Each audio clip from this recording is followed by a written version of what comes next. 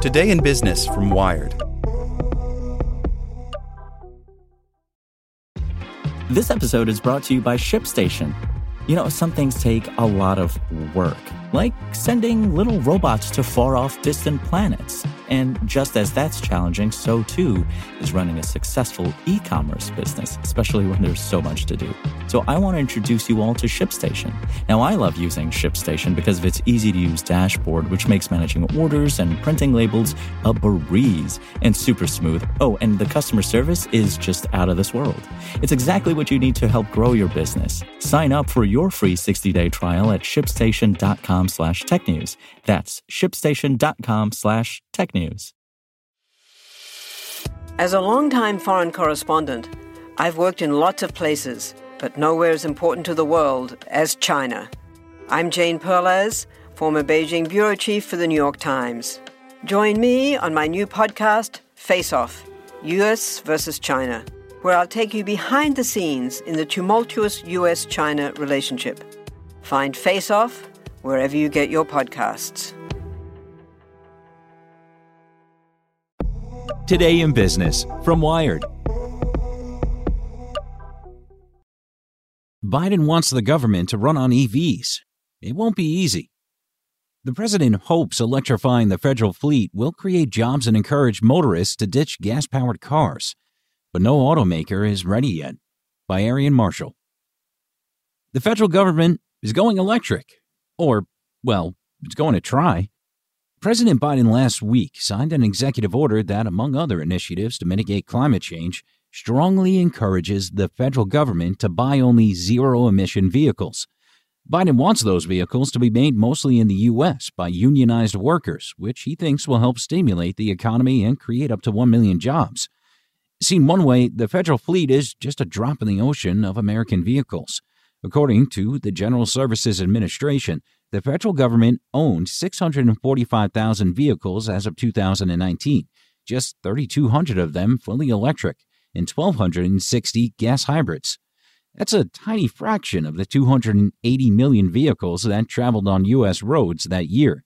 Of the 17.1 million vehicles sold in the U.S. in 2019, just 1.4% were fully electric. Still, experts say the executive order is significant. It's a sign that the Biden administration is serious about mitigating climate change and that it's committed to supporting the still fledgling electric vehicle industry, which has collected plenty of Wall Street money but not yet convinced many Americans to buy its cars. It's a very symbolic gesture and the first of its kind from the federal government, says Sonia Carley, a professor who studies energy policy at the O'Neill School of Public and Environmental Affairs at Indiana University. This sets a precedent. EV proponents hope the government vehicles will become rolling billboards for motorists uncertain about electric cars. If people see that their mail delivery people are driving electric vehicles, they'll get the confidence they'll need, says Doug Kettles, director of the Central Florida Clean Cities Coalition, a Department of Energy-supported group that promotes advanced vehicle technologies. Many Americans haven't even seen an EV on the road, much less driven one. An invasion of federal cars just might change that. It's going to be a huge incentive for people to take a closer look at electric transportation, Kettles says. Biden's directive may not be quick or easy to pull off. The federal government may not actually be able to require one of its largest fleets at the Postal Service to go electric. Thanks to the quasi-governmental status of the agency, which doesn't receive federal taxpayer dollars, the administration may not be able to attach an electric requirement to the purchase of new mail trucks.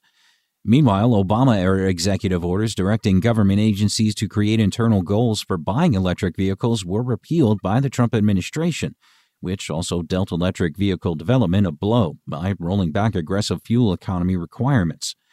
Moreover, the government turns over its fleet slowly. Today, the average government-owned vehicle is almost 15 years old. Aging gas-powered vehicles out of that fleet will take some time, which is convenient because automakers will need time to cook up the government's order. 3 automakers, Tesla, General Motors, and Ford, make electric vehicles in the U.S., but none complies with the government's new Buy American and unionized labor provisions. Still, government contracts could give U.S. car companies the certainty they need to ramp up their electric vehicle efforts. Governments have a lot of purchasing power, and they often lead with innovation to pull along market demand, says Costa Samaras, a professor of civil and environmental engineering who studies electric vehicle policy at Carnegie Mellon University.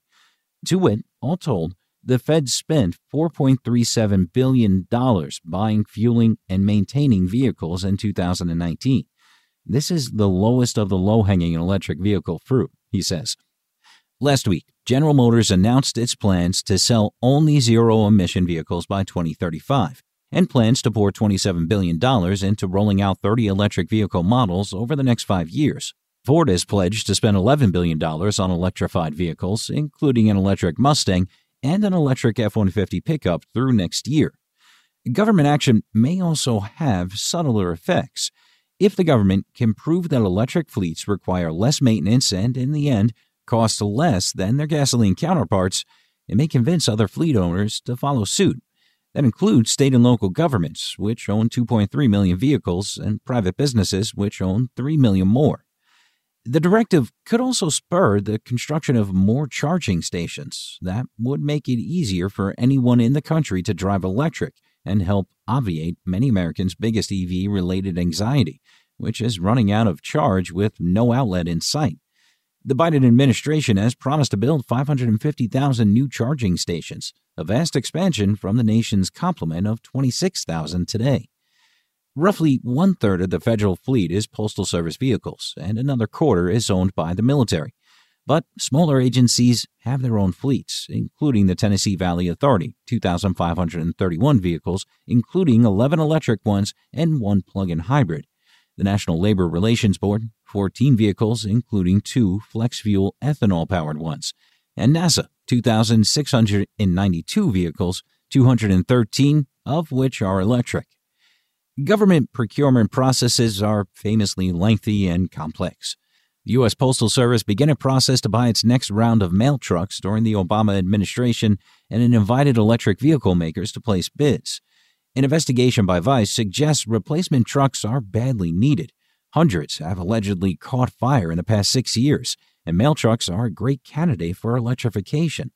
They stop and start often, regenerating power through braking as they go. But the awarding of the $6 billion production contract for 180,000 delivery vehicles is at least 3 years behind schedule. Of the 3 manufacturers still in contention for the Postal Service contract, just one, the electric truck maker Workhorse, makes electric vehicles in the U.S. In December, the Postal Service said it planned to award the contract sometime between January and March of this year. Workhorse, meanwhile, is still getting its production machine off the ground. It said in 2020 that it aims to produce 1,800 vehicles this year. The company didn't respond to Wired's request for comment. Still, electric vehicle champions hope that once a few postal workers or USDA scientists or Peace Corps volunteers or Smithsonian curators get behind the wheel of an electric vehicle, they won't want to leave. When government workers experience the smooth ride and fast acceleration of electric vehicles, they may want to buy one themselves, says Carly, the Indiana professor. Once you drive one, you're hooked, she says. Like what you learned? Subscribe everywhere you listen to podcasts and get more business news at wired.com/business. Want to learn how you can make smarter decisions with your money? Well, I've got the podcast for you. I'm Sean Piles, and I host NerdWallet's Smart Money Podcast. Our show features our team of nerds, personal finance experts in credit cards, banking, investing, and more. And they'll help you make the most of your money while cutting through the clutter and misinformation in today's world of personal finance. You'll get clarity on strategies to help you build your wealth, invest wisely, shop for financial products, and plan for major life events. Listen to NerdWallet's Smart Money Podcast wherever you get your podcasts.